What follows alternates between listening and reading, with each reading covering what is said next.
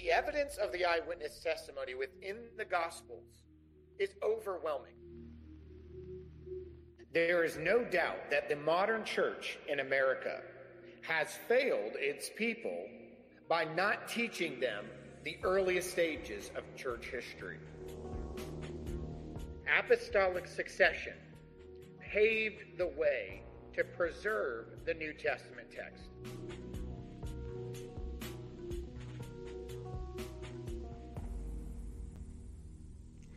Welcome to another episode of Facts. I'm your host, Stephen Boyce. Today, we're going to do a special episode on the Gospel of Matthew. Become a relevant topic in the last week or so since going on a program with Inspiring Philosophy and worked with Than and Eric and spent time with Michael Jones reviewing a video done by Pelusia, which was against the Gospels being eyewitness based. You obviously, those that follow me know how I feel about that and therefore defend the Gospels as being eyewitness accounts. One of the things that came up was the Gospel of Matthew, probably the most difficult gospel, as I've stated on this program multiple times, probably the most difficult gospel to defend as it relates to its authorship and where it goes back to. Very different from John's gospel per se, and in my opinion, very difficult in comparison to Mark's gospel, which takes its roots back to the Apostle Peter. When it comes to Matthew, there's confusion on two fronts. Number one, the first confusion is what language was the original Matthew written in? The Aramaic churches are dead set on the idea that it was written originally in Aramaic. The early patristics seem to indicate to us that it was also written particularly in that language, or at least the Hebrew dialect, being Hebrew or Aramaic. On the other controversial side of that, it's not just the language barrier, but also who was the author of the Gospel of Matthew. They're all alleging that it is Matthew, but if it is in a different language, as it has been alleged, then how do we know which language and writer of the Gospel of Matthew do we have today? Maybe there was a Matthew that wrote earlier on, but we don't know where that Gospel of Matthew is or where it contains itself anymore because we have a different form of it. We have a Greek Gospel of Matthew. Who put that one together? Was it later individuals, etc.? That becomes really the issue at hand. So one of the things that I wanted to point out today in the Gospel of Matthew is my view of its evolution. And I entitled the episode, The Evolution of the Gospel of Matthew, because I do believe it developed, it evolved. It was originally in one stage and it presented itself into others over time. Now, in the Gospel of Matthew, we have quite a few statements in relation to them. I want to read a few of the church fathers. Now, I did an entire two-part episodes, part one, part two in the Gospel of Matthew, going back. This was well over a year ago now. And I asked the question, are there two different Gospel of Matthew accounts? I don't want to rehash all of that, but I do want to focus on the evolution of the gospel itself, whether or not it was developed into something that we have today. What did the early patristics say that we had back then?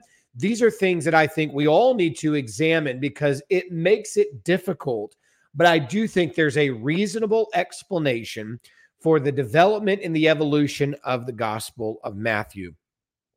The earliest statement about it would be from Papias of Hierapolis, who died around 130. He lived between 60 and 130. He is a hearer of John. He was a disciple of the Apostle John, probably ordained as a bishop in Hierapolis by John. He also claims to have known other eyewitnesses, being Aristion and John the Elder. Some believe John the Elder and John the Apostle are the same. I hold the position they are separate individuals. He seems to also have had correspondence with the four daughters of Philip and perhaps Philip himself, allegedly that they had spent time with him in their travels going back and forth. They had apparently stayed in the home of Papias in Hierapolis. So he was accustomed and familiar with the eyewitnesses themselves. And he had this to say, particularly about Matthew. Now, it's interesting he mentions Mark first. Mark is designated first as a gospel for the Apostle Peter. Then he states, therefore, Matthew put into sayings, the logia, sayings, in an ordered arrangement in the Hebrew dialect. Let me pause right here. One of the things that we find from the very beginning is that he has placed Matthew second, but he has also placed Matthew in a Hebrew dialect, and that the works of Matthew are actually arranged in chronological order, and this is how I take it, chronological order in comparison to Mark. And we do see differences of order. The arrangements are very different from one gospel to the other. Mark is not in a particular order, but Matthew is being put in arranged order. With that being stated, he continues to say that each person interpreted it, or they put together, and there's debate about how this should be translated. Should it be translated interpreted, or should it be translated translate? Now, I think it should be translated them as best as they could, because the word is from the word hermeneuo, comes into the same terminology. It can be interpreted, it can be translated, or exegeted, or something of that sort. But I do think that here he's particularly talking about a translation, that later individuals translated the sayings the best that they could. Now, I'm going to come back to that because I have a hypothesis as to who was involved in the translation of the sayings. But note this about the earliest stages of Matthew. He seems to believe that it is a collected gospel of teachings, logia, or sayings, quotes, statements. There's been much debate as to whether or not that could be our gospel of Matthew. Does our gospel of Matthew meet the criteria of the logia? No, I don't think it does. Here's what I believe happened. We see early transformation of this in the Epistle of Jude and also in the Didache itself. The things that the churches seem to be focused on the most was Jesus's instructions, the most common being the Sermon on the Mount. We also look at common prayers for catechism and liturgy in the early church.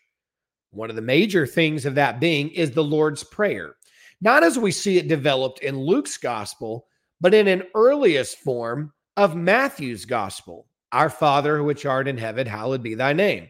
This is the breakdown we see early on in the quotation of prayers going back to Jesus's instruction on how to pray. It's Matthew's gospel that gets precedence in the prayer portion. We also see that in the Didache at the end of the first century on multiple occasions, with the prayer being used liturgically in relation to baptisms and the Eucharist. Another part that we see commonly used in the earliest distribution of Matthew is the Sermon on the Mount and the Olivet Discourse.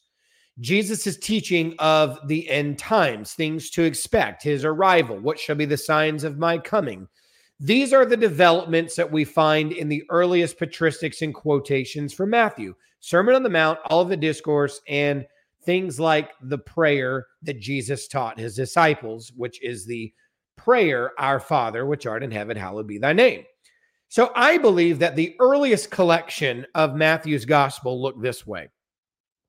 The Apostle Matthew, who would have been the most literate, and I will defend this, even though I've been pushed back by good atheist friends and not so good atheist friends, I do believe that the wholeness of the apostolic group were a group of guys that were partially illiterate or mostly illiterate. I'll even concede that many of them were probably illiterate almost to a completion. But I do believe, yes, I realize not all tax collectors would have been literate, but I do believe that Matthew, in the citation, we see him at the tax collecting table, or in his name, Levi, leaving these tables. He would have been, as a whole, likely to have been writing out receipts, given he's at the table, issuing receipts of payment. He's not just a random collector. He's seen at a table. And if you're at the table collecting, you would have been distributing written receipts in different languages, such as Aramaic, perhaps Hebrew, Greek, and maybe even Latin. So from that perspective, and if Levi is who we believe he is, and some believe him to be a Levite, if Matthew was a Levite, he would have been a part of priesthood training, and they were the most literate of any of the tribal groups because of their reading of scripture, distribution of Torah, public readings in the synagogues, and also their service to the temple. Many of them were educated in this level, and therefore I would label Levi, who would have been a part of the Levites, would have been trained in the languages and would have been familiar through his distribution of handwritten receipts in multiple languages. Therefore, I think Matthew was literate. Going back to my main point, now that I've said that, I believe Matthew was collecting the most popular sermons of Jesus, the most popular teachings of Jesus. And I believe that James had an early form of Matthew's collection, and that in the epistle of James, we find a practical exegesis and application of the Sermon on the Mount. I think that's the earliest portions of James. And at the very end of James, the Olivet Discourse. He goes apocalyptic there toward the end of James. And I think that what we find in the pattern of the epistle of James is the earliest teachings of Jesus from the collection of an earliest form of the Gospel of Matthew that was being distributed. Consider Irenaeus of Lyon, who was between 130 and 200, wrote mostly at the end of the 2nd century. He states this: Matthew, indeed, among the Hebrews, in their own dialect, put forth a writing of the gospel, while Peter and Paul were evangelizing in Rome and founding the church. What we're seeing immediately is that Irenaeus is teaching us that Matthew would have been, in my opinion, a later development in age, not just because Papias has Matthew being second in his list, but it would imply to me that Matthew would have been also after the list of others. Now, there's much debate about whether or not Luke and Matthew were written around the same time, or if Matthew was second, Luke was third. There's a lot of dispute about that. I don't really have a definitive position. There's parts of me that want to put Matthew second, but there's also parts of me that want, and see Matthew being after Luke's gospel. It becomes difficult to say as to who is familiar and perhaps utilizing who. But according to Irenaeus, the development of Matthew took place when Peter and Paul were in Rome together. To our knowledge of history through the collaborating of the works of history and the book of Acts, Paul did not make it to Rome till sometime after 58 AD. Now, he wrote a letter ahead of his arrival, the book of Romans, but then would develop his trip through the arrest to go into Rome by the end of the book of Acts, which would place us at the end of the 50s and into the early 60s. Peter would have been there before Paul, in my opinion, and Peter and Paul were there together planting churches, and he is saying that he, among the Hebrews, Matthew, in their own language, produced content of the gospel that we call Matthew, and that it was taking place while churches were being founded by Peter and Paul in Rome. That would be later than Mark, after Mark. He goes on to say the gospel according to Matthew was written to the Jews. So we have an item that is being designated to a particular audience. Mark being particularly the Romans, Matthew, the Jews.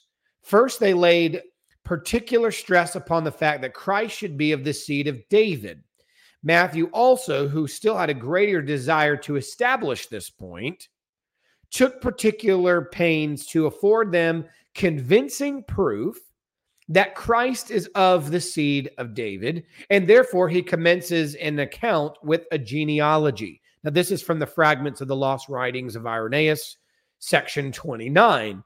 Now, what Irenaeus is telling us is that Matthew wanted to have a gospel with the genealogy. But we already learned from Irenaeus that he believes Matthew developed this later. Now, what could have happened here, and this is my hypothesis, is that what he is telling us is that the initial writing from Papias is telling us was a collection of sayings. But Matthew from Jerusalem, having a gospel in the account and dialect of the Jews, wanted to not just have sayings, but defend the lineage of Jesus in a section that we see in our Greek gospel of Matthew with Jesus's bloodline connecting him to David. Connecting him to Abraham and David is what we see, but he wanted to emphasize the rights to the throne of his father, David. That's what Irenaeus is telling us here.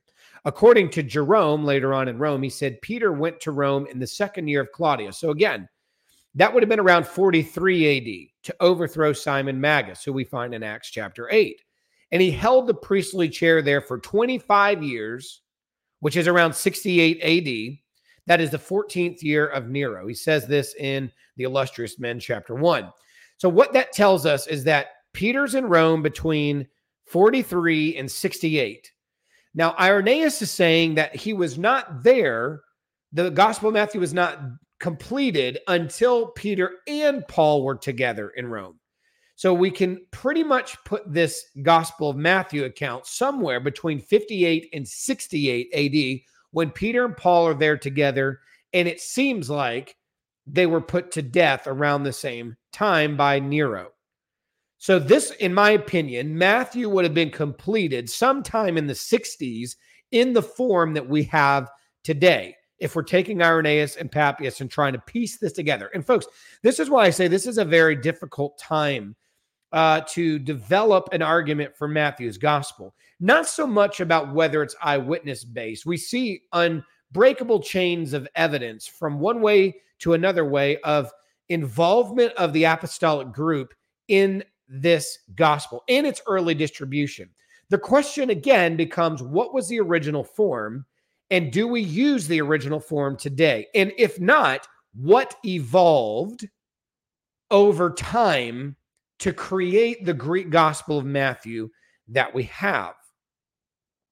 Now, Pontanus, who was at the end of the 2nd century, he went to India to bring the gospel to those in that region, not knowing that he was beat to his time there, and that actually he was not the first to bring the gospel.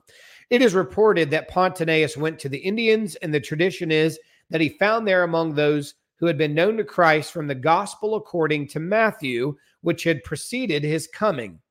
For Bartholomew, one of the apostles, had preached to them, had left them a writing of Matthew in Hebrew letters. So again, while the apostles are alive, Bartholomew already had a gospel.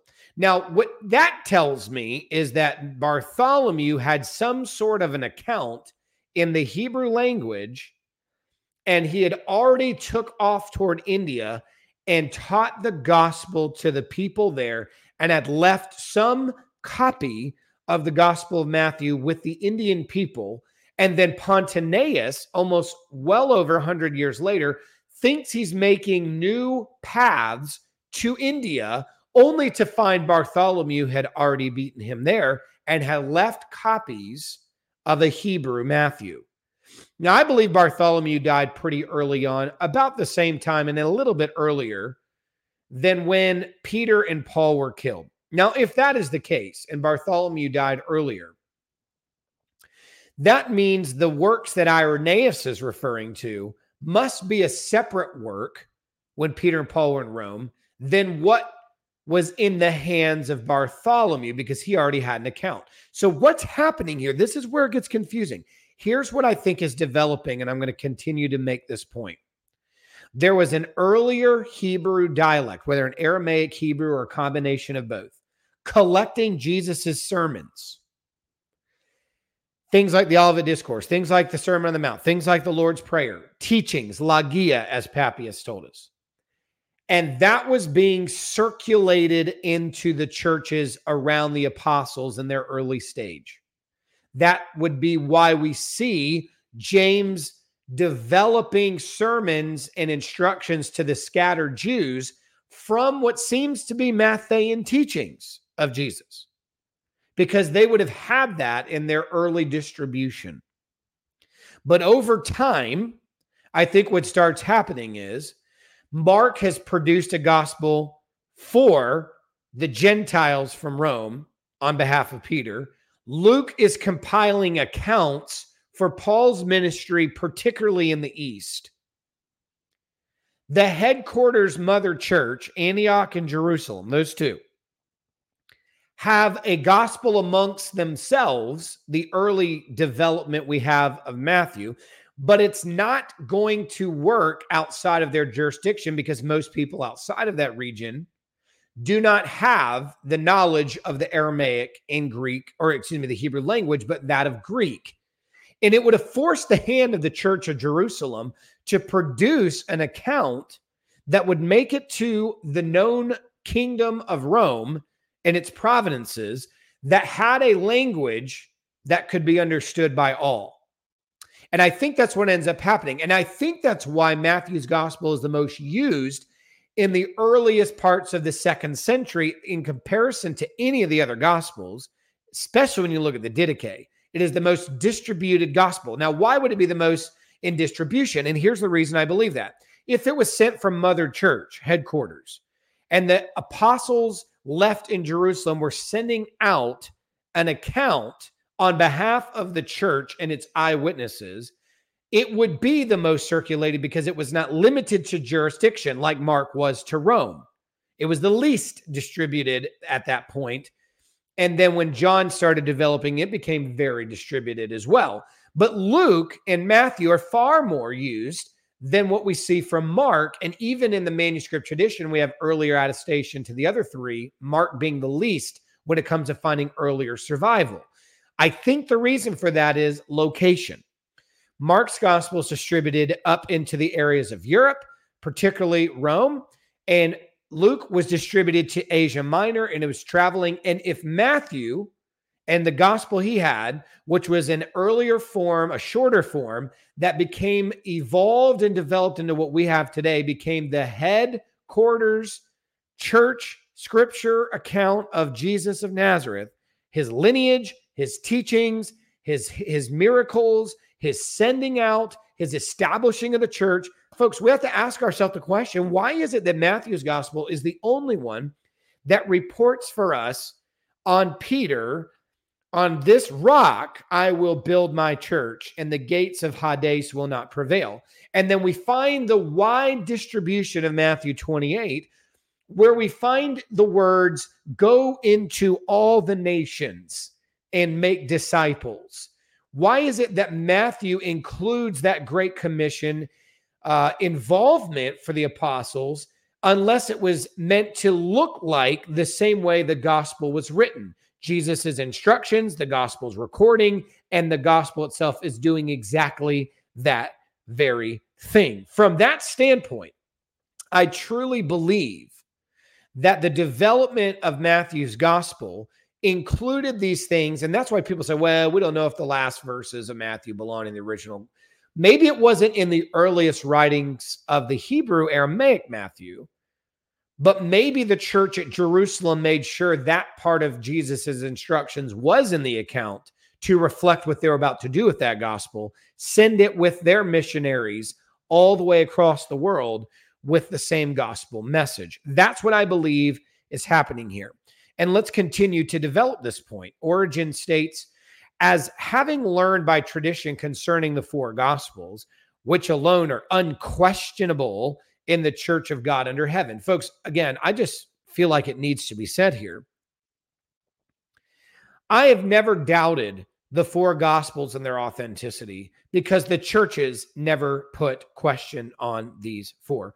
Universally, under heaven, were received by the apostles and their churches and their disciples, if you would. and their successors, they all use the same four gospels. As Irenaeus said, four, no more, no less, only four, covering the four winds of heaven, the four corners of the earth. There were only four, and as Origen tells us, they were never questioned by any of the churches across the world. That was first written according to Matthew. Here's the order. He's stating that Matthew's gospel is first, and this is where Matthean priority people come in. But read very carefully what they are saying.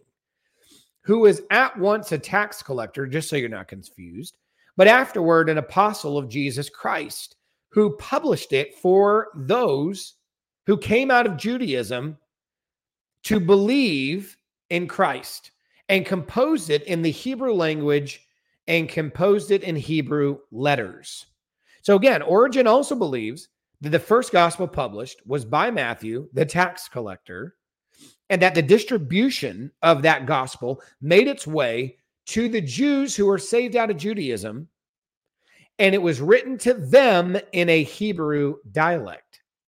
That's consistent with Irenaeus. That's consistent with Pontanus found all the way in India. That's consistent with Papias. The only difference is the order of the gospel. But remember, Papias told us that others translated it as best as they could later. So early, it's in Hebrew. But what if it was translated? Eusebius.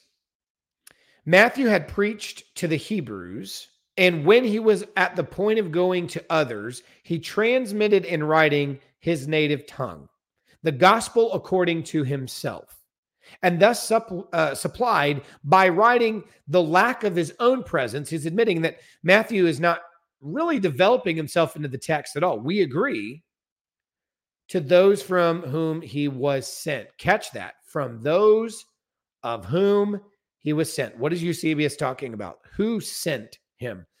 Again, folks, I think that the Church of Jerusalem is about to create, from Matthew's earliest account, a fully developed and an evolved form of Matthew that was meant to be distributed from the churches.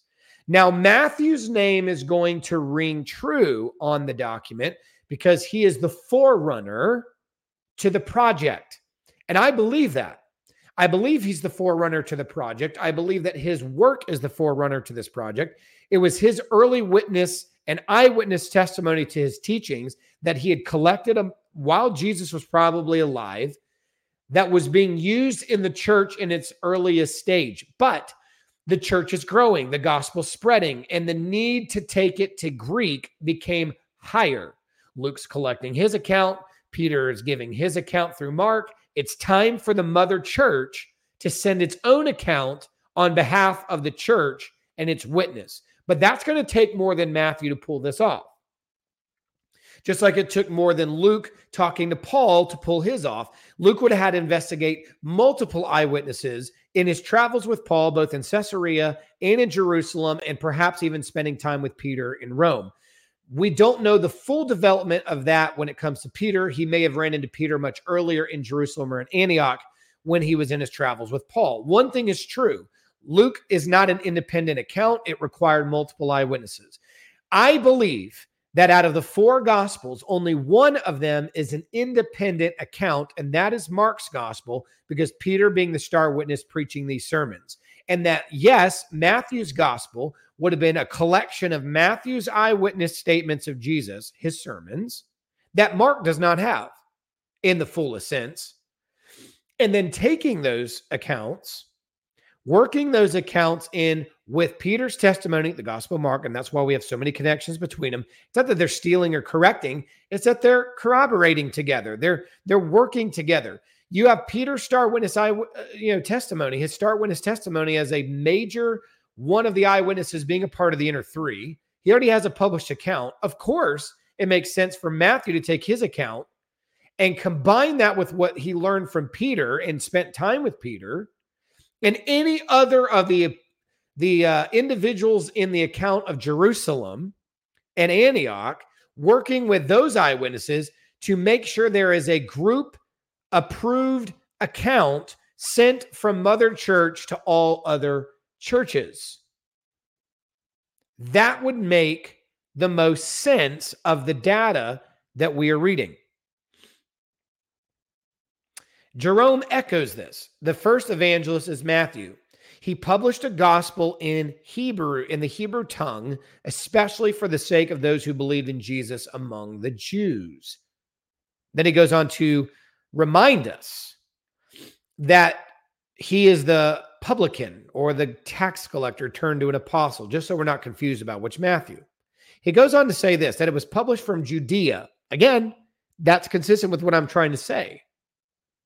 And he talks about it was written in the Hebrew language itself, and that there was a copy preserved to the present day in the library of Caesarea, which Pamphilus the martyr diligently collected. He said, I had leave also given me to copy by the Nazarenes and Berea in the city of Syria, who used this work, in which it is to be observed that whenever the evangelist uses testimonies of the Old Testament, he does not follow the authority of the Septuagint, but the Hebrew. And it's true. Matthew is not using the Septuagint, I would argue, in one or possibly two places, and that was on purpose. And I think that that comes from the Church of Jerusalem translating this thing over. And to distinguish the term virgin in Matthew's gospel, they specifically and intentionally went with the Septuagint translation there. But in all other places, Matthew is doing its own translation of Hebrew scripture that is separate from the Septuagint. That's another reason why I believe this gospel of Matthew we have in Greek came over from a Hebrew gospel first.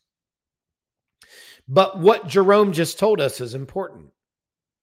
Number one, he tells us it was in Judea that this gospel was written. Number two, it was written to those converted out of Judaism. That's consistent with what we just saw earlier. Eusebius said that. Origen said that.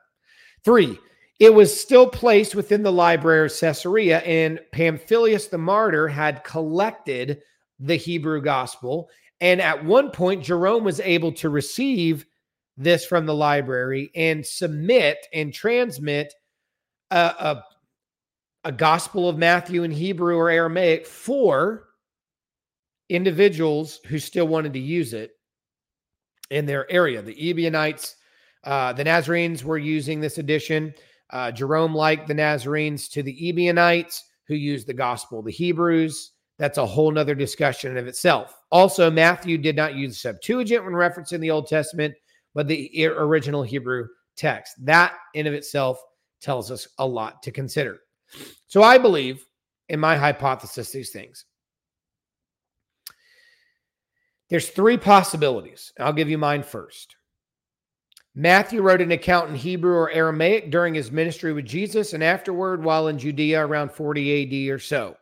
Later, publishing it in Greek and distributing it to the Gentile churches when Peter and Paul were in Rome, starting churches together around 60 AD. It was originally written in 40. Its compiled work was later developed and put together using Peter's testimony, other eyewitnesses there, making a gospel of the Church of Jerusalem to be distributed to all the churches needing to be in the language Greek. That's what happened around 60 AD. The other options are Matthew wrote a gospel account in Hebrew and in Greek at the same time.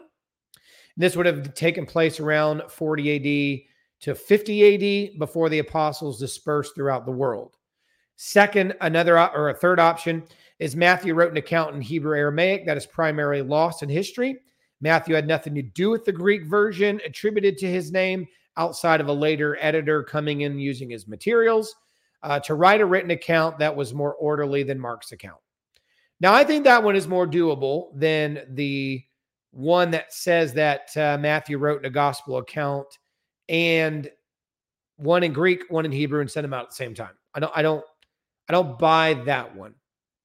I don't think it works out. I think the most viable is that he wrote an account in Hebrew Aramaic during his ministry when Jesus was alive around the 40s. He put that one together, sent it out. It was used, it was distributed, it was preached, it was practiced, it was a part of catechism, it was a part of liturgy, it was used to teach the prayer of the Lord, it was used to teach second coming. It was used to teach life practice, like the Sermon on the Mount. That's what it was being used for. But because it was so good and needed its distribution, it needed to be sent out in a different language that, beyond the Jews, would need it to be in Greek. Now, the question then has to be asked amongst ourselves. Do you have any evidence of it being translated? And this is where I was challenged pretty hard lately.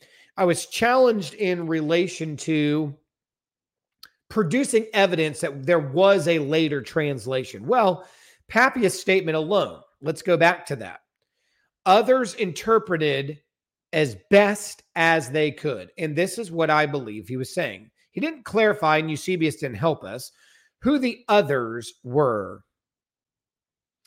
But I don't think it's an interpretation. I think the word there should be translation. And I think the reason for that is because we have attestation that Matthew's gospel was translated. Let me give you the examples of this. St. Athanasius of Alexandria attributed the translation of Matthew to James, the brother of Jesus. In his summary of the Holy Scriptures, he claims that James, the just, was involved in the translation of the Gospel of Matthew. Now that works. Here's why. Remember what Irenaeus said to us? Irenaeus told us that when the Gospel of Matthew was being composed, he was adamant about including a lineage. Now, I don't believe Matthew would have been able to come up with that on his own. But what if the brother of the Lord, James, was involved in the project? And hear ye, hear ye. James died at the end in the 60s. He was killed. So he would have been alive when this was happening. And if it truly is a gospel sent from Mother Church, and the Church of Jerusalem is trying to send out a message to all the churches to have a gospel of the Lord, as the Didache calls the Gospel of Matthew in referencing its words, the gospel of the Lord, not the Gospel of Matthew per se, although he was the forerunner and the worker who produced the gospel and collected it. What if the gospel of the Lord came from Jerusalem as we see it? Who would have to authenticate that? Well, who's the leader of the Church of Jerusalem? James the Just. What man is qualified to give Matthew a lineage that he wanted, and Irenaeus said he pushed to have, that could trace family line back to David? Well, what about a brother of the family of Jesus? What about James the Just? That's what I think exactly happened. And we have testimony through Athanasius that James was involved in the Gospel of Matthew. Theodorus potentially attributes the translation work of Matthew to Barnabas. Consider these words. The relics of the apostle Barnabas were found in Cyprus under a carob tree, and on his breast there was the Gospel of Matthew written by Barnabas's own hand. It seems interesting to me that what may have happened here is that Barnabas, and it's believed that Barnabas was one of the 70 that went out in Luke's, or 72, depending on what Greek text you're looking at, 70 to 72 that were sent out by Jesus in Luke's gospel. It's believed Barnabas was a part of the eyewitnesses. But even if he wasn't, if he was a part of helping at the Church of Jerusalem, this would actually work out. Remember, Paul and Barnabas split for John Mark. What if Barnabas was back in Jerusalem or in Antioch, and he was working with the group that was still there, and he too, with James, was one of the other eyewitnesses and individuals who was helping publish a Gospel of Matthew? According to Theodorus, Barnabas was buried in the area of Cyprus under a carob tree with a copy of Matthew on his chest, laying on his chest, that he penned with his own hand. Why would that work be so important to him that they would bury it with him? Let's continue. Theophylact and Epiphanius attribute the translation of Matthew to John's work, that the Apostle John was involved. The Gospel according to Matthew was written by him in the East with Hebraic language and letters, and was later published in Jerusalem and translated with the help of John.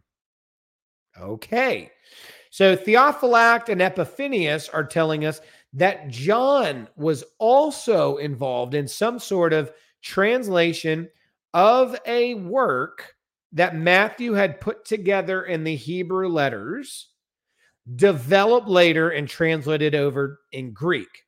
So we have the possibility of James and John and Barnabas and who knows who else. And this would actually work as well because John was still in Jerusalem for a while. It wasn't until probably after the destruction of Jerusalem that John headed east and went to Ephesus and spent his time with Paul's churches after Paul's martyrdom, and there became a leader in the Eastern churches along with Andrew. So with that, it's possible in the 60s that John, yes, with Barnabas, James, and others, they still would have been alive to work together to create an account in which is the Greek Matthew we have today, published from the mother church in Jerusalem to all of the Gentile churches. That is the most plausible explanation because by this point, Bartholomew had already gone to India, carrying a Hebrew gospel of Matthew with him, teaching the gospel there. So therefore, it just things like that, just Bartholomew going to India, having to bring a Hebrew gospel and probably interpret and translate for the Indian people what it says, because they didn't know Hebrew either, demanded that much more that the Church of Jerusalem put together a Greek gospel. So yes, there is evidence to this, and I don't think it's just me making things up. I do believe that the Gospel of Matthew evolved into what we have today. It doesn't mean that the Hebrew Gospel of Matthew had a bunch of stuff in it.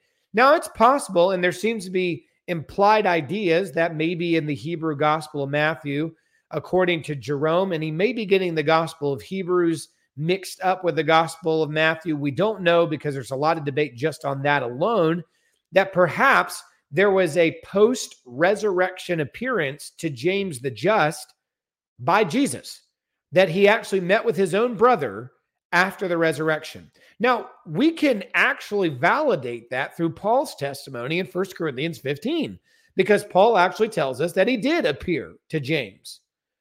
We don't have that in Matthew, Mark, Luke, and John that we hold, but possibly, it was reported in the earlier Gospel of Matthew that was written in Hebrew or Aramaic.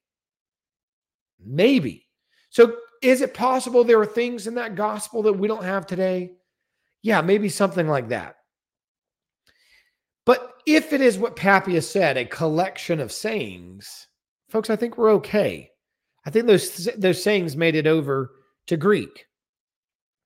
And we have a lot of reason to believe that the work was transferred over from Hebrew Aramaic to Greek. I don't think that's just some random coincidence.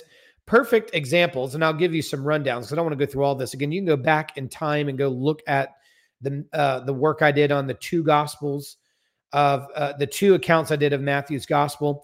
There are reasons to believe that this was originally written to a Jewish audience, just like the Father said, and that it was produced in the area to converts out of Judaism, just as the early church fathers said, and that there are reasons to believe that it was transferred in language, just as Papias seems to imply. Here's reasons. One, Matthew assumed the audience understood Jewish customs, things like debates between the rabbis, etc. And again, you want more specifics, go back to the old episode on this. Two, Matthew made sure to maintain purity in Hebrew terms into the Greek writings. Here's a really quick example, Matthew 1:21 in the birth narrative. She will give birth to a son, and you will call his name Jesus, because he will save his people from their sins. See, the Greek name for Jesus does not produce full meaning to the message given in the story, because Jesus' name, Iesu in Greek, is a transliterated name over from the Hebrew name of Joshua, which means Yahweh saves.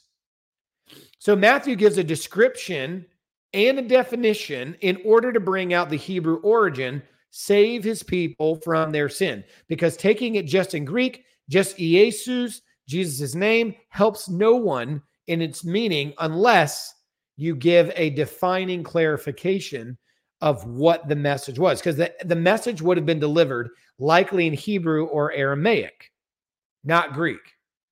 And so by bringing over a description and definition, you're now helping the audience see the full meaning in Greek, what would have been heard in Hebrew Aramaic. Here's a third reason. Aramaic origins behind the term tate in Greek, which typically is translated after this or later on, something along those lines. So tate is used in relation to this. It appears 90 times in Matthew, 6 in Mark, 14 in Luke. Over 50 of the ones in Matthew are parallel with Mark. This would mean he introduces around 45 new tates outside of the Markan material, and it reflects a common Aramaic use of the word edayan. So edayan in Aramaic is commonly used to tell narrative stories in a way like after this and then after this. And we see in the parallel passages, over 50 of the ones in Matthew that are paralleled with Mark's stories, 45 times to 5 in Mark. 45 total, because 5 do agree, but not all 45. 45 additional times Matthew uses this transitional phrase, which comes from the Aramaic usage of edayan. And therefore, we find Aramaic influence that had to be transferred over that we don't see in the same amount of capacity as Luke and Mark. A fourth reason also is the Hebrew idioms and languages. There's multiple, like in Matthew 6, good eye, bad eye. Also the way that they were doing customary washings, the idea of a rich person, the term Israel and Jew. This is a big one, folks. The term Israel is consistent with the early first century verbiage and readership. It would appear often in the Council of Jamnia, which was in 80 AD. The term Israel became scarcely used after that point and was replaced with terminology like Jews. Look no further than comparing Matthew and John. So something after the Council of Jamnia, take the Gospel of Matthew and compare it to John, which came after Jamnia. Matthew uses Israel 12 times, John 4. Matthew uses Jews 5 times. John uses it 65 times. And this is consistent with Josephus' writings in 95 AD, which often referred to them as the Jews, not as Israel. Matthew used Israel when referring to the descendants of Abraham. He used Jews when referring to words off of the mouth of Gentiles. There's multiple examples of this as well, folks. And many, many more. Just the verbiage, the transitions, the style, the idioms, all of this is a part of it, showing to us that we have internal and external evidence that there was a Gospel of Matthew written in a Hebrew Aramaic dialect. And we have evidence that it was transferred over to Greek by demanded necessity, which seems to be around the time when Peter and Paul were in Rome, which would be in the 60s, which would mean Mark is the first Greek gospel. Matthew may have been the first gospel. People say, well, are you Matthean priority or Markan priority? Are we talking about in Greek? If we're talking about Greek, I'm a Markan priority. And I think Matthew did utilize Mark. If we're talking about in order of the patristics in relation to accounts written first, the earliest Matthew would have been first before Mark. And it would have been the standard used in the Church of Jerusalem and Antioch. Then came Mark's gospel. So if we're talking about it from that context, I would say I'm a Matthean priority, but it was not the same Matthew we're utilizing today. This is the difficulty about it. This is the difficulty that people debate about. This is my position on the issue. Well, again, thank you so much for joining this podcast. Thank you for taking your time to listen to another one on Matthew. I know I did one a while ago, but I have a lot of new viewers now. Hopefully this was helpful. I trust that you will do well. Keep your eyes and ears open for new episodes. Tyler and I will be releasing the last episode on Ignatius of Antioch, to his letter to the Smyrnans and Polycarp. That's coming very, very soon. Thanks again for tuning in. Grace and peace to you. God bless.